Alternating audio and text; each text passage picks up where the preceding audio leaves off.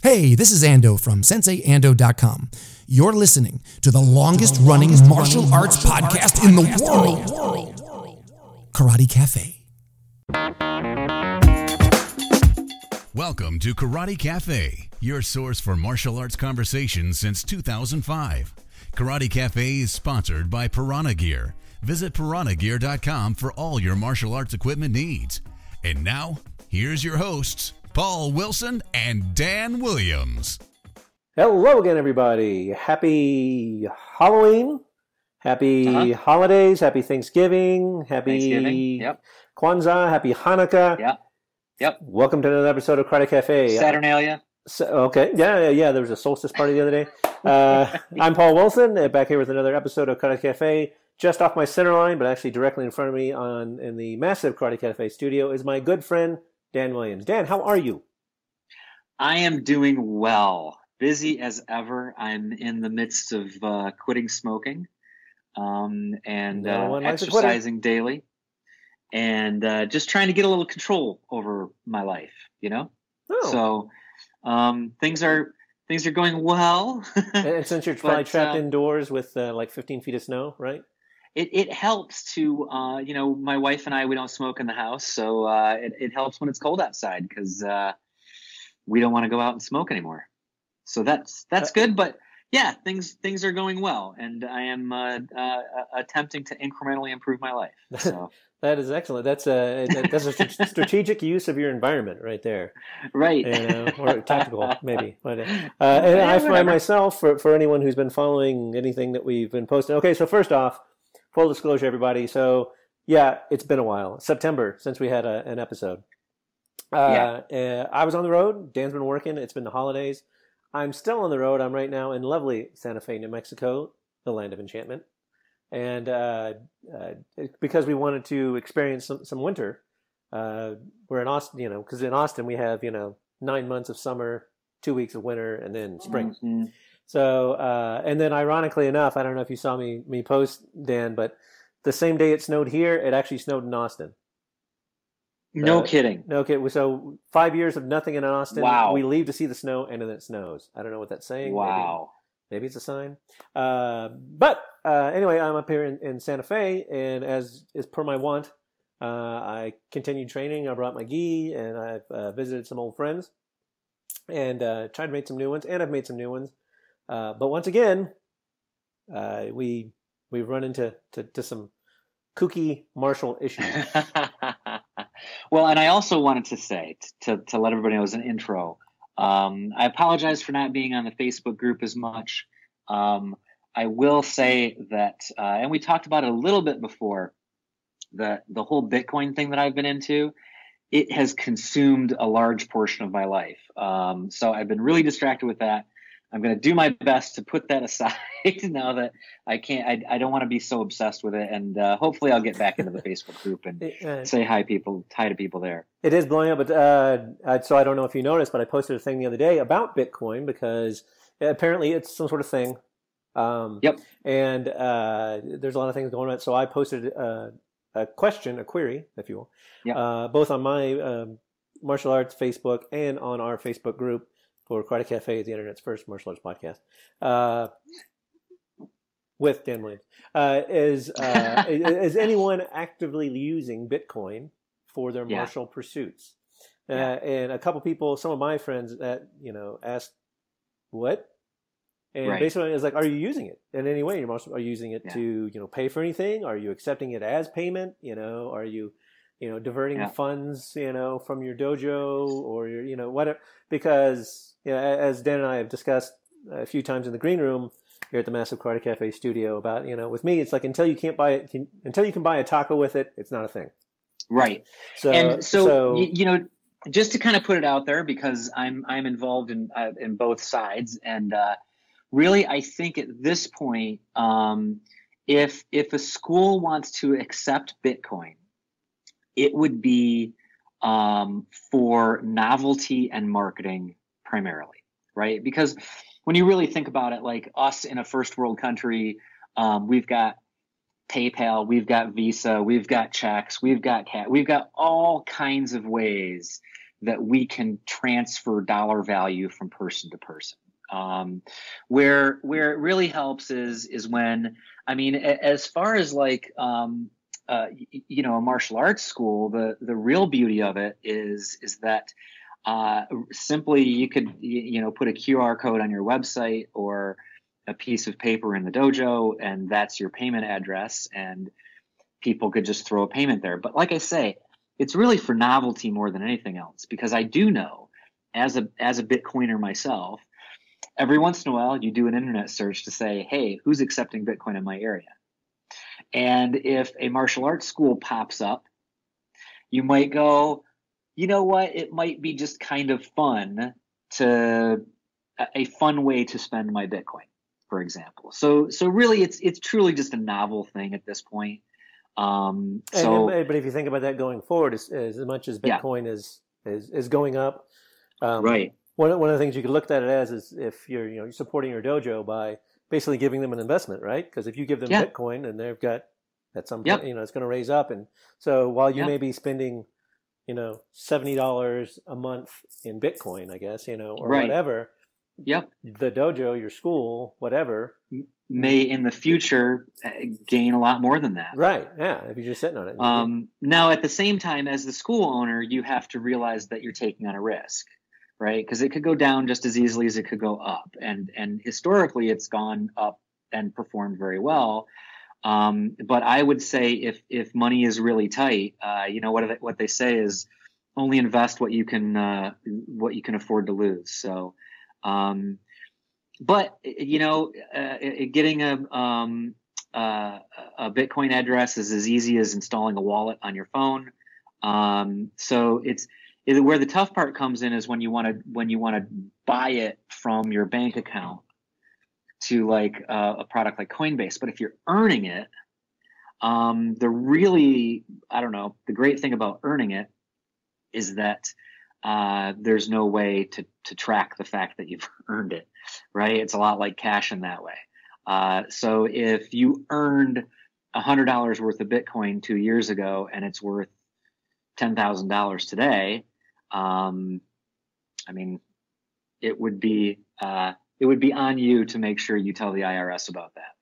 And imagine how much of that money you could use to go to, say, karatecafe.com/Amazon and buy stuff to help support your favorite podcast. And speaking of support, totally, and money and everything like that, you guys got to remember that I posted on my dojo page and the Facebook group, Richard Pogue, one of the brain trusts behind Waza Wednesdays on YouTube, had some health issues. He had a brain tumor. Oh boy! And they discovered it right after he finished a weekend training with my close personal friend Ian Abernathy in San Diego. Oh boy! And wow. now they rushed him to the hospital. He had seizures. Anyway, so there's a GoFundMe link on the Karate Cafe page. If you guys want to go and send him a couple, $3 or $4. He's no health insurance because he's a martial artist and a small business owner. So anything you can do, if we could all toss a couple bucks. And you don't have to say it's from Karate Cafe. You can just say it's from you, or you can do it anonymously, however you want. But we'll probably post this again with the link, and we'll post it in a link with the page and yada, yada, yada. But it's already there. Yep. So many people, Ian Abernathy's put it behind him. The guys at Karate Culture have put a link out on there. So it's out and about. Give a couple bucks. I think last time I read it, they had about $20,000 in the GoFundMe already. Good. And it's still going. He's going to need 200,000, right? Because he's still, I think he's still in critical or an ICU or whatever. Anyway, so there's that just kind of reminded me of that. So we should do that. But let's get to the topic, shall we? Yes, let's get to it. Okay. The topic today is related to my trip, and it's called "Puddle Protection Prohibits Perpetual Progress." Probably. Because I totally dig alliteration, and like we were talking about in the green room. So here I am. No. Oh, sorry. Go ahead. No, I was just going to say you might want to explain that. And so I will. Which you were just about to do. Which I was just about to do. Anyway, so I'm here in Santa Fe. Santa Fe is the capital of New Mexico and the oldest capital in the United States. I did not know that. Yeah.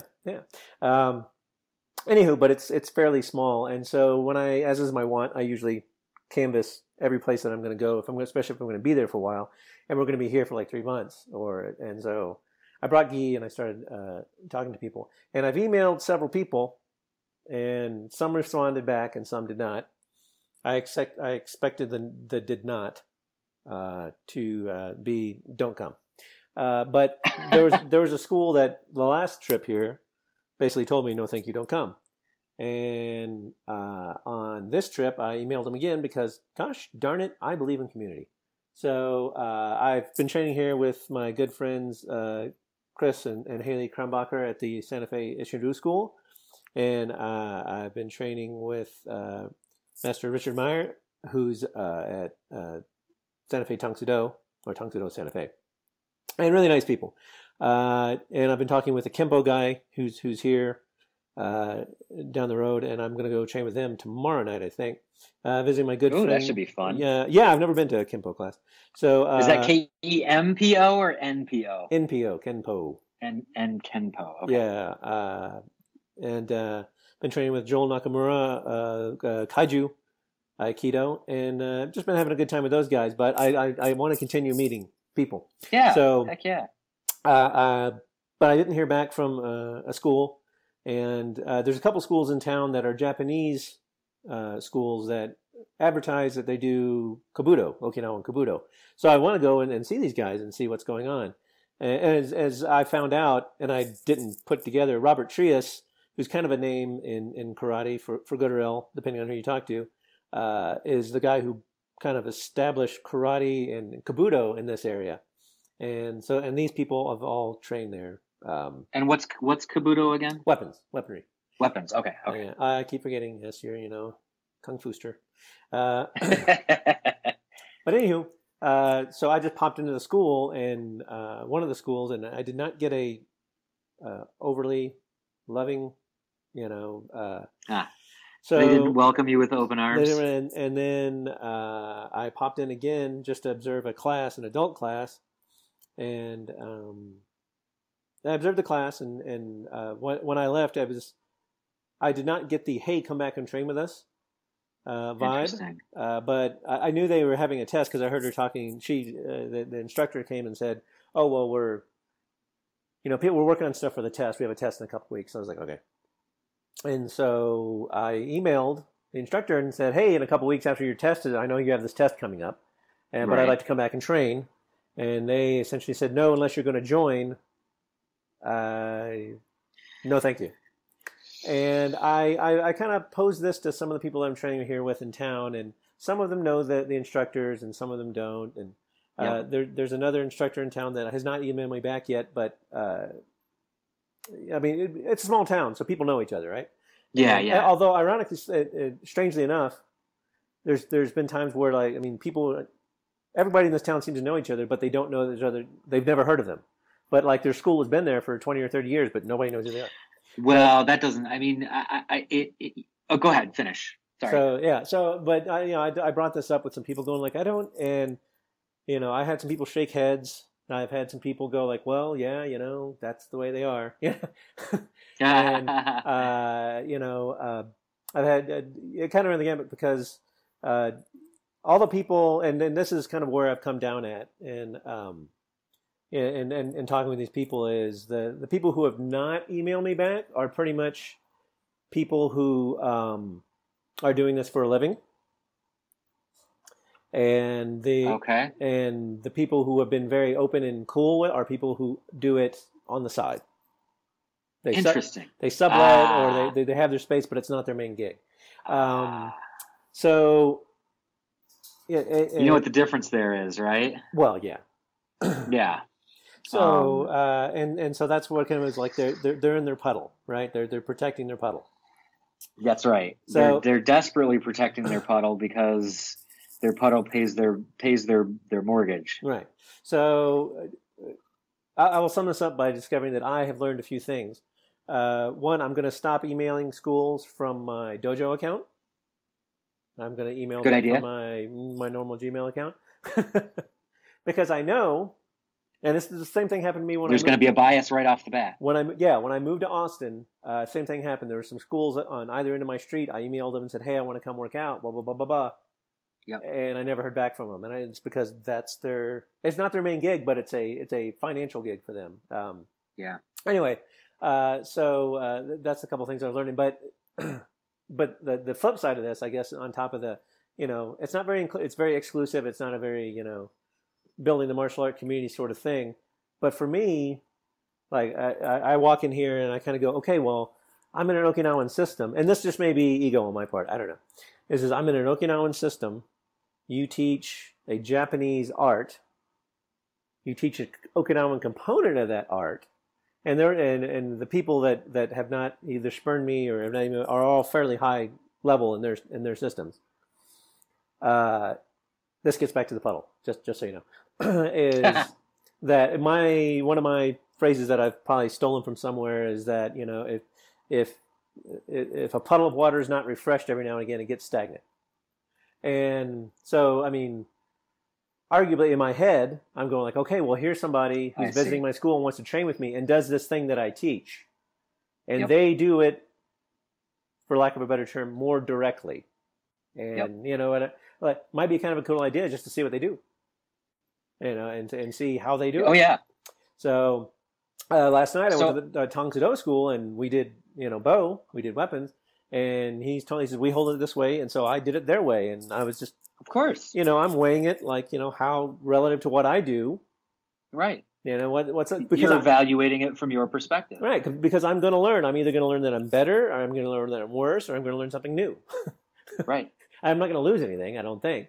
But, and I think so, but as a martial artist, I think it's important that our puddle gets refreshed, especially if we're in a puddle. Like, we don't have a senior people, that sort of thing.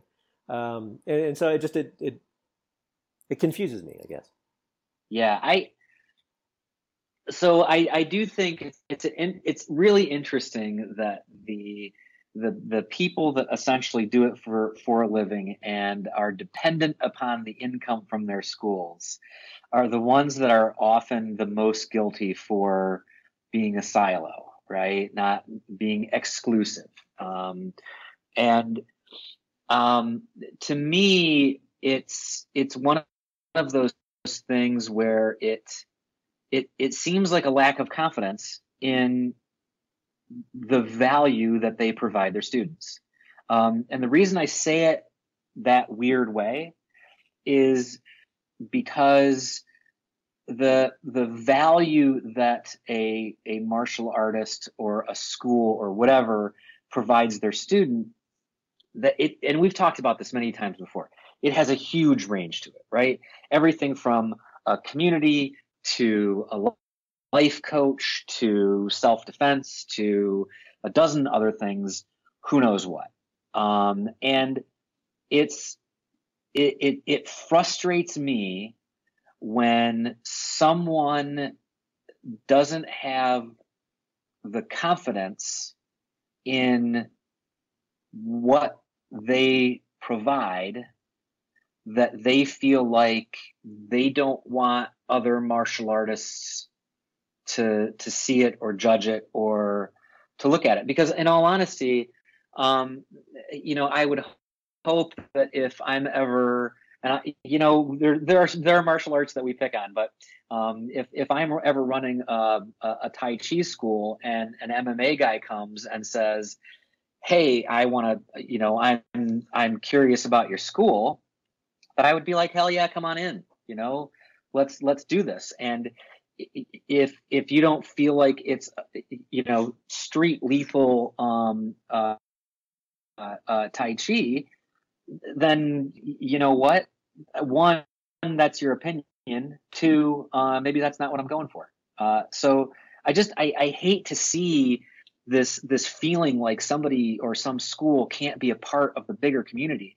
And also, in all honesty, if if you don't have that confidence about what you're teaching, and you don't have that confidence about the value that you're providing your students, then I would be worried about maybe you don't. And maybe you need to take a look at that. I don't know. It's not good.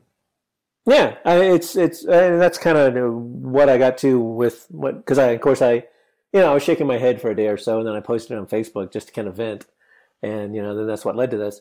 It's the confidence of, because when I was at the school, the instructor was like, "Oh, well, they're doing it slow," and I'm like, "Okay, that's fine." Arguably, I don't have that much of a context, but it's Shotokan, so is. But you know that too. You know that going in, that you don't have a context. You know that, and they should know that. And if they're coming in, or if you're coming in there just to be critical, then guess what? They'll know that too. If I don't know, I can feel confident that if somebody comes in, if I had a school and somebody came into my school and said, well, my style can beat your style, rather than, oh my God, they're right, I'm a sham, I should close my doors right now. I don't know. And then the funny part was when they emailed me back and essentially said, you can't come back, or we'd rather not have you back. They said, like, well, unless you're willing to become a student and join the school, then no. And that, I stewed on that for a day or two, and I was like, well, how would that be any better? Because if that because they get your money. Well, if it's a money thing, I'm okay to pay a mat fee. But I'm guessing if you sign up as a student, it's probably a 6 month to 1 year contract. Well, yeah, there's all that, et cetera. But I'm not even talking about the financial part. I'm talking about, and this is based on the presumption that they're worried, and I don't know why anybody's worried about me. Anyone who's seen me knows I'm nothing to be worried about.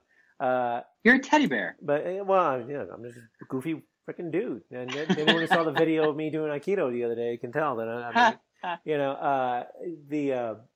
but if there's a concern over, how they do karate, because in my opinion, some of their senior students, when I was watching them, there wasn't a lot of focus. There wasn't a lot of, snap. It was, the footwork was okay. So some of the students there were really, working hard, and trying, but some of the senior ones, I was like, phoning it in a little bit. Yeah, a little bit. And so that's one of the reasons why I think she came around and said, like, oh, well, the students, they were working for a test, and so they're just working on stuff. And I'm like, oh, totally great. That's the context. Wonderful.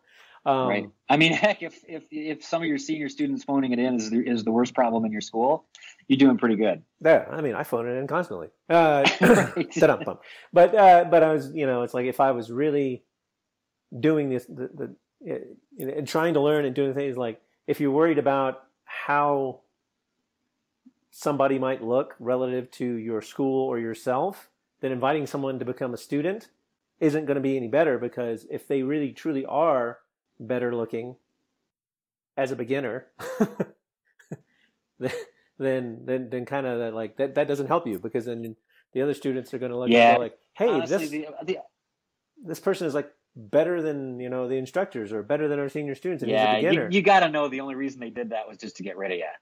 They knew you were never going to sign up as a student, right? And it was a good excuse. Well, that's their so part of me was thinking about emailing them back and going, okay, sure, how much is the can I just do month to month?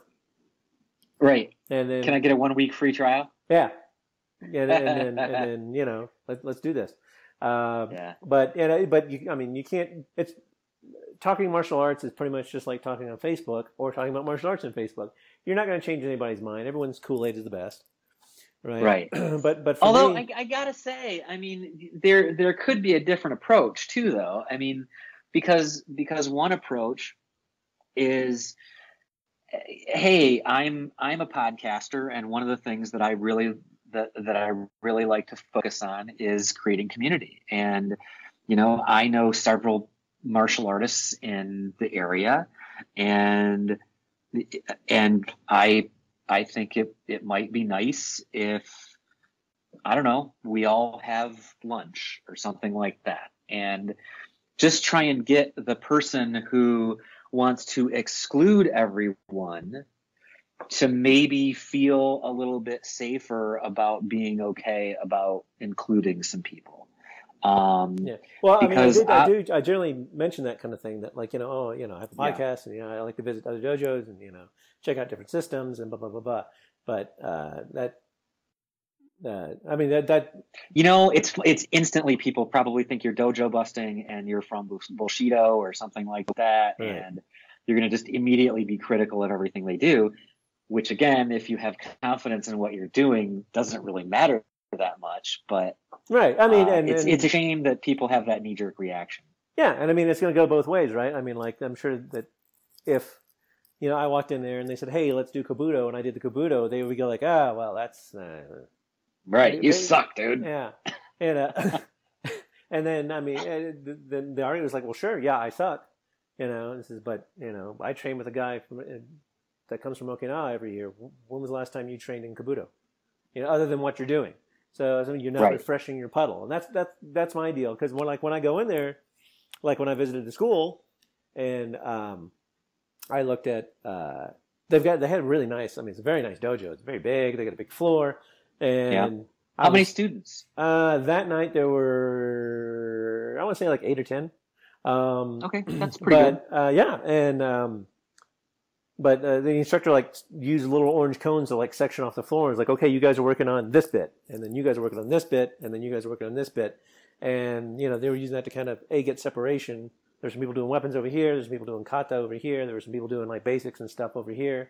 There was an assistant instructor working with these people, and I was like, oh, that's a good way to segment out the class. It's you. See, and this is what makes me crazy, because it was totally a missed opportunity. Because the other way that could have gone was the instructor could have said, hey, we have Paul Wilson here. He's an instructor in a similar style that's this, that, and the other thing. And today our class is going to, we're going to look at the differences and the similarities, and we're going to talk about why we do the things we do. And I mean, that to me is an opportunity to exactly what you were saying, freshen up the water in the puddle for not just you, but for your students and for everybody to know, hey, there's more than one way to look at things. And maybe the reason that students start phoning things in is because they get bored. And maybe it's an opportunity instead of a threat. Well, yeah, and then that's the way I look at it.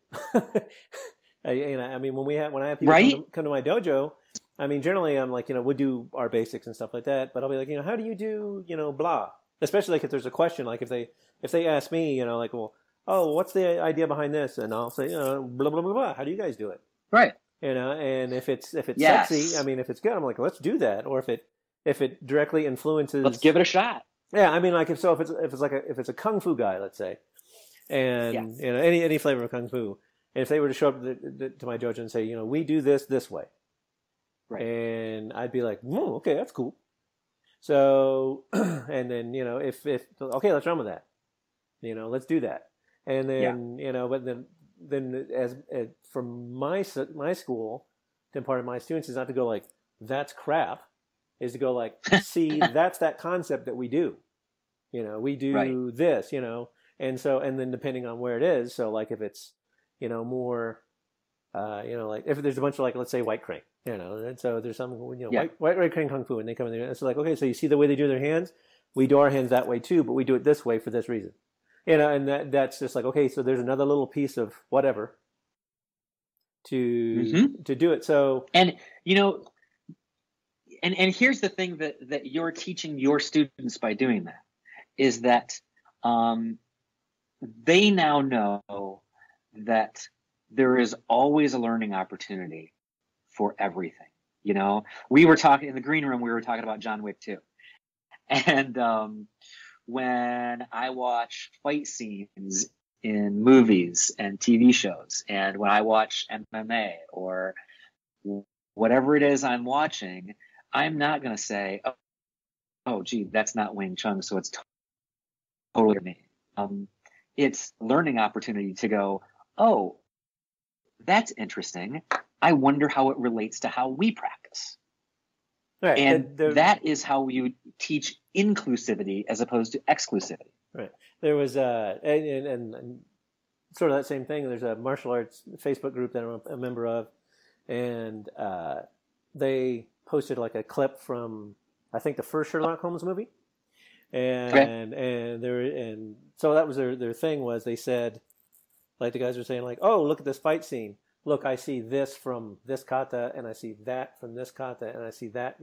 How do you that's really interesting. How do you think they came up with this? And da da da da da. And then my comment was like, I see the 10 years of Wing Chun that he apparently studied. I was going to say that's all Wing Chun, man. and so that kind of like people are like, what? And because I'm presuming no one spoke to it, but I'm presuming they didn't realize that he studied Wing Chun, and Wing Chun has a lot of parallels with our system because they're in a similar system. And so it's like that. There's like, well, I see the Wing Chun, and yes, I see all the connections, but it's like they're always like, what is this relative to us? What is this relative to us? And that's what you want to do. So yes, absolutely. In my head, it would be good as an instructor to go like, oh, look, we do the same thing, which is also the reason when I do my seminars, they're open because I want everyone to see that we all do more or less the same stuff. When I was in the Aikido class the other night, I posted it on Facebook. We did a segment, and Nakamura Sensei did. He was doing a throw, and then that throw, I said, "Wow, that looks an awful lot like the way for people who do karate, for Pinan Sandan or Heian Sandan or Pyong." Whatever it is in Korean. Anyway, so there's an end sequence where you do some blocks kind of with your elbow, kind of like, Lap Sao or whatever. And then and then you do like a spin around thing with a throw, whatever. And so he blocked the block and then spun around and did a thing and did the throw. And I was like, wow, that looks just like Pinan Sanda. So we started talking about that. And then when I went to the Tang Soo Do school last night, the instructor there also trains with Nakamura Sensei, and I told him that because we had just gone over the kata, his kata. When I visited him last week, Mr. Meyer was there by himself. There were no students, so we just walked through all their kata. And so because Tang Soo Do, came from Shotokan, which came from Okinawan arts. He kind of said like, oh well, he didn't look to see my versions, but he just asked. He goes, "Is that kind of like yours?" I was like, "Yeah, we do a little bit of this." But we just walked through his kata, and there was a lot more parallels with the way he was doing it than the way I was supposing he was going to do it. So that was a nice learning thing for me of just watching the way he does it and go like, okay. And there's the context of coming with it. Right. So I was talking to Chris, the Ishin-ryu instructor here, and we went and had lunch the other day. And we were talking about whatever, and I was telling him the story of the rebuffment, let's call it. And the rebuffment, right? And he actually said, like, what's your end goal with all this? And I was like, he said, what do you expect to achieve from doing this? And I was like, right. Are you just fucking with people? Oops, excuse my language. Yeah. Oh, now we got to mark this as explicit. Good job.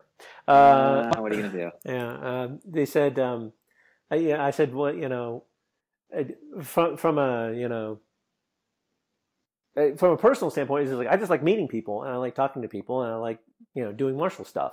Yeah. From a instructor point of view, I like to learn different ways of teaching stuff, and from a I guess maybe just a basic personal point of view is like, yes, maybe there is an undercurrent of I wanted these people to know, go like, okay, yes, you train in this system, and that system came from this system, and this system came from this system, and so what you're doing, it has a direct line back. So go research that, because when I was talking with Mr. Meyer, one of the things he was talking about was, I guess he initially started training in San Diego, and his instructor at that time was very exclusive and very, there's no other world but our world. and gave him the whole story about it's a 5,000-year-old art of blah blah blah blah blah, and there's another school, a Tangsudo school here in town that I looked up, and in their bio, their thing about the school, about our style, it says some some have noticed that Tangsudo has techniques that look very similar to Funakoshi Shotokan, which is like, well, that's because it is. But right. And I was talking to a Tangsudo instructor back in Austin, and he was like, yeah, they told us that, I was like, oh no, it's a thing. He says, but it's not, and I know it's not, and I tell my students it's not, and I'm like, oh great, that's the so getting through the layer of bullshido, of building the myth and the legend. I think is important, because we need to be honest, and as an instructor, you need to be honest with your students. And there's no reason not to. I think that's the thing that frustrates me, is because it's like, I don't know that I feel like we don't need to live in this world anymore where you create these mythologies around your style in martial art. Everything is on Wikipedia. You can Google just about anything, and it's just not necessary. And I don't know. I mean, maybe there's more stupid people in the world than I think, but to grant your founder mystical powers and to say that your style has clear and direct lineage back to the martial gods. It seems so unnecessary to me to portray stuff in that way, and to say, yes, this style comes from that style, which is a mishmash of this style and that other style. Who cares? If I don't know why that would be important to people. And I think if somebody's looking at your school, like let's just say you're one of these people that pays their mortgage with your with your student fees. If someone is turned off by the fact that they want to learn the original from the original guy, then I think maybe in your pitch, that's something you need to do to address up front and be real clear about, and say, look, these are the reasons why I study this style, and these are the reasons why I don't care that it's not the original, or whatever, or you might hear that it's not, but it is. I mean, whatever that story is, it's like you just don't have to make stuff up.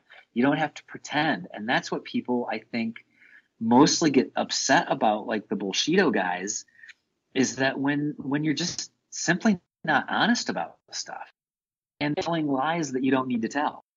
I don't know. That's me. It's just like it's so unnecessary. Yeah, it's perpetuated. Right. And I've said it before. There's sometimes that, especially like for our water here in karate, like, when they back and people, say like, oh, well, it's this. And it's like, well, it's clearly not that, it's not, it's just, you've been told that and your instructor told you that. I made the reference in a seminar one time about, there was like an apprentice and a workman, and the apprentice was trying to drive in a nail, and like he didn't have a hammer. He couldn't find a hammer. And so he turned to the worker, the craftsman, and said, "Hey, I can't get this nail in." And the craftsman was turning a bolt and handed him, and just reached over with the hammer or with the wrench and like hammered in the nail. He goes, "Yeah, that'll work." And then he goes, "Oh, that's a pretty cool trick." And then when he became a master, he did the same thing, and then pretty soon the wrench became a hammer. because that got perpetuated, and maybe one guy only learned up to that part and then walked away, didn't learn what a hammer was for, and so it gets perpetuated. But like now, especially, like that's a very good point that you made earlier, was that it's very easy to Google something now and get 6 different stories behind something.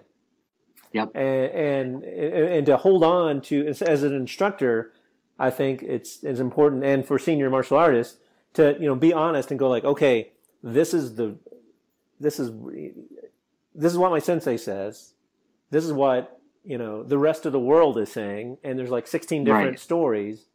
Kind of put them all together and make an average, and that's probably what happened. Or that's probably where it came from.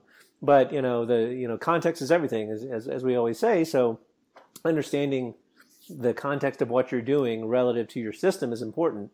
Understanding the context of what you're doing as opposed to the origin of whatever you're doing is important. Mm-hmm. And it doesn't detract from what you do. So absolutely not. Like all the guys, I've seen it many times, and I know our good friend David is going to send me a nastygram when I say this, but I've read so many bios of Krav Maga instructors who were 5th, 6th, 7th in Taekwondo, and they switched over to Krav Maga.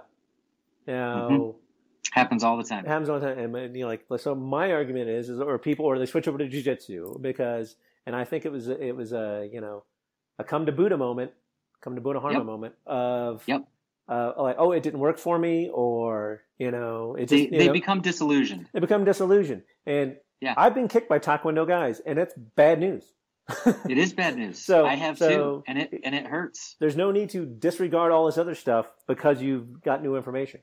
You can add it, you can subtract it. And with us, it's skill set stuff. So, having someone visit your school and do something completely different than what you do, and I mean, I had a jiu-jitsu guy, a friend of mine, come to school, and we rolled, and he lit me up. I mean, I was just, I watched his face. He was bored. He was like, okay, I'm just going to wait to choke you out in a minute, kind of thing. Yeah.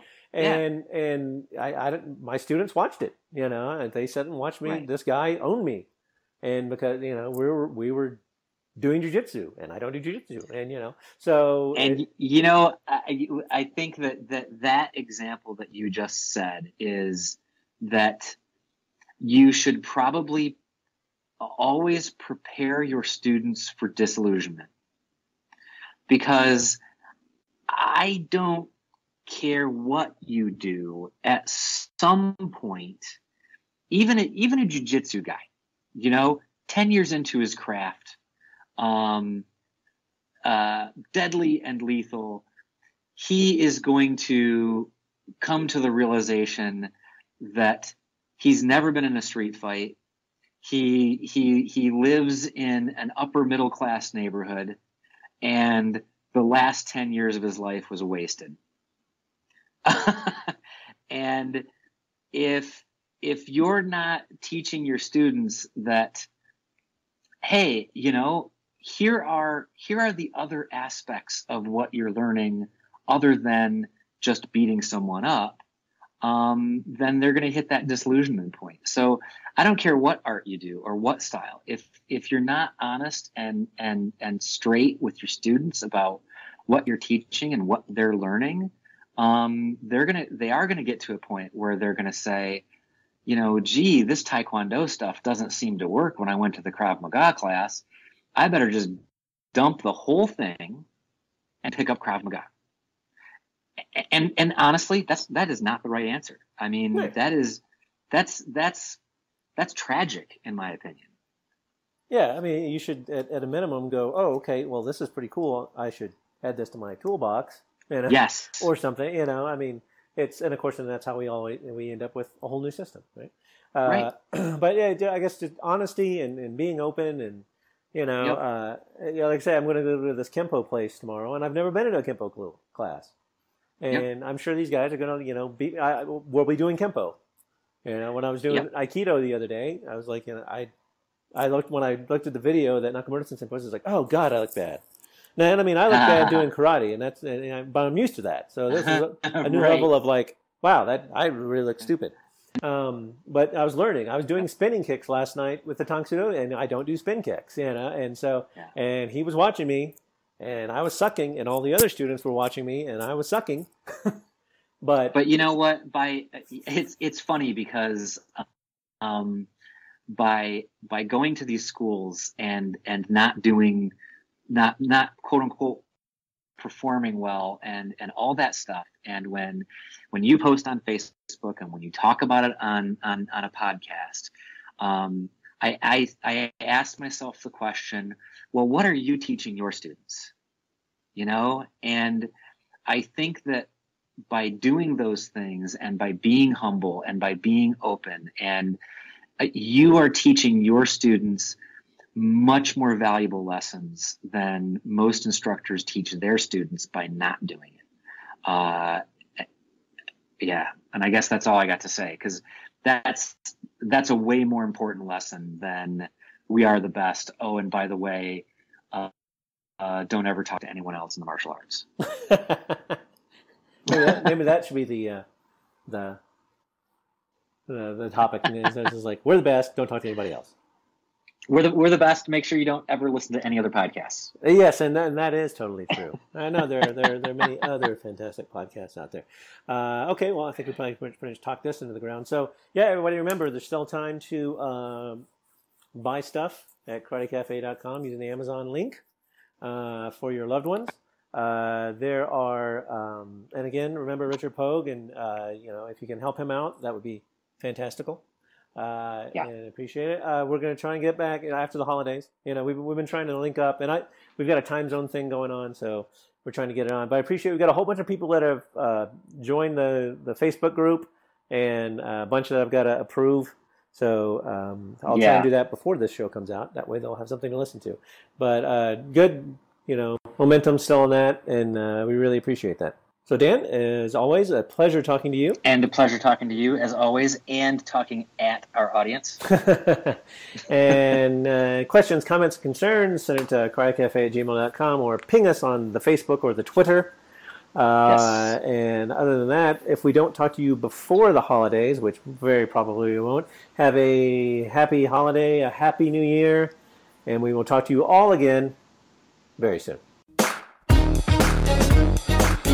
Thanks for listening to another episode of Karate Cafe. You can join the conversation by emailing us at karatecafe@gmail.com. Call our comment line at 469-844-5791 or log into the forum at karatecafe.com. Remember, you can support the show by visiting our sponsor, piranhagear.com, or shopping at Amazon through our link, karatecafe.com/Amazon, or donate at karatecafe.com. I'm Steve Henderson, proud supporter and voice talent for Karate Cafe. If you or someone you know needs an effective voice for a film, television, radio, or new media web project, contact me at stevehendersonvoiceovers@gmail.com or call me at 404-314-8400. Once again, thanks for listening to Karate Cafe.